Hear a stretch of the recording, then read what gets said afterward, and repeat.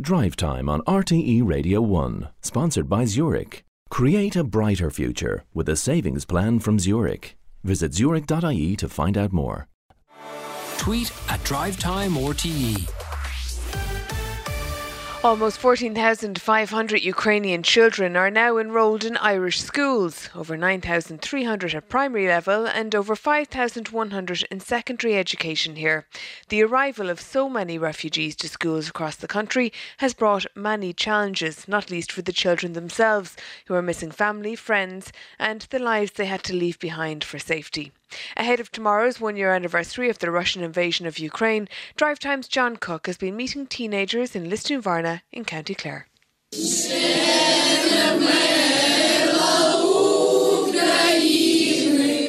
With so many Ukrainian students at Mary Immaculate Secondary School, they were emotional and proud to sing their national anthem on their first day last March.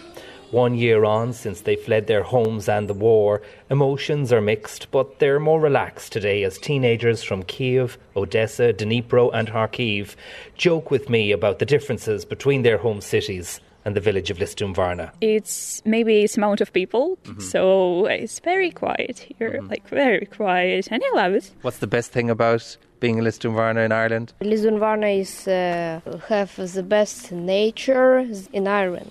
What's a bad thing? The bad thing it's not malls, like shops, very small. No shopping malls. Yeah. No shopping malls. It's not that kind of place. Language, yes, language and people. All the people talk in English with Irish accent, and we cannot understand them at all.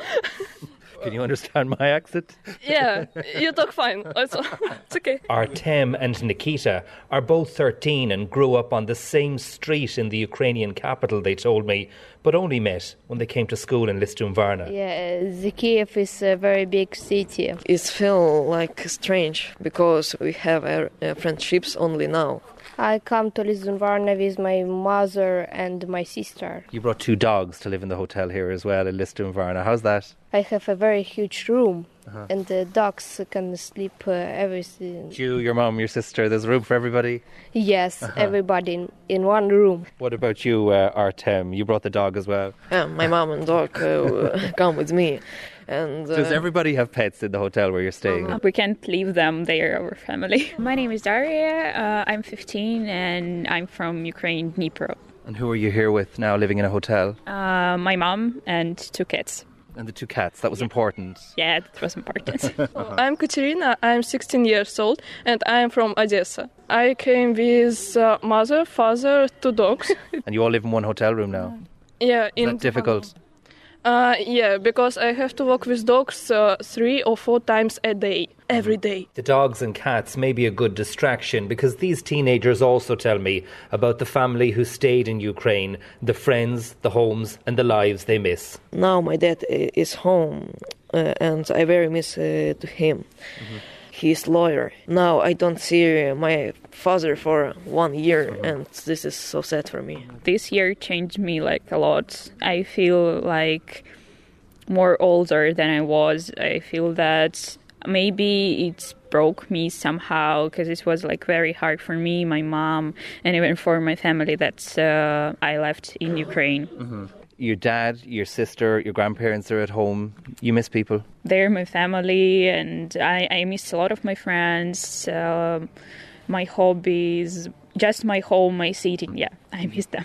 How's life in Ireland? It's quite okay because I made friends and they really helped me to getting on, cope with all my problems. My Ukrainian school, Irish school. What's Ukrainian school? Because you told me that not only are you busy here at Mary Immaculate Secondary School in Lisdoonvarna all day, you'll be studying this evening too. Most part of Ukrainians are studying in Ukraine because we need to know the program, need to pass the exams and all that stuff, so we have to study. So you're working online as well in the evening to keep up with classes there. It takes a lot of time, and it's like really hard to do everything and have like great marks and stuff like that. It's been historic, really. We've welcomed over 70 Ukrainian students to the school and integrated the majority of them into mainstream classes. There's no shortage of welcome for these 76 Ukrainian pupils at Mary Immaculate Secondary School, but with other direct provision centres nearby and over 20 nationalities enrolled here, Principal Mona Hines tells me there is an issue with space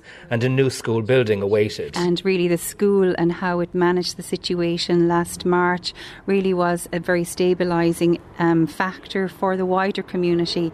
Though they've integrated well here, the Ukrainian teenagers I meet still worry about the war and when they can go home, like 14-year-old Veronica, who's missing her dad in Kharkiv and can only talk to him by phone for now. With my father we talk about real life, not about war, because it is bad and... you don't want to talk about that with him? Yes, I try don't... think about it. Yes. Is that the same for you as well, Katrina?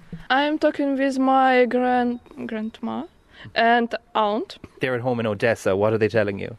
War is getting worse. Now we have many shots, bombs. I'm very worried about house, because a house is very old and it can destroy it anytime. You're hoping your house will still be there when you go back? Yeah, hopefully. What about you, Nikita? I think one war ends soon, and I want it to return to home, to my friends, to my aunt with uncle. What about you, Artem?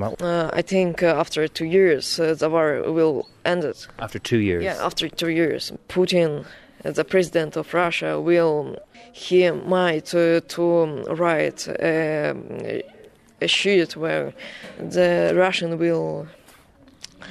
You think he might give up? Yeah. And after this, European countries will pay for the building. The rest of Europe would help Ukraine rebuild. So you think the Russians, Putin, will give up? Yeah, I hope for this. Okay. And that was 13-year-old Artem from Kiev, ending John Cook's report from Listening Varna.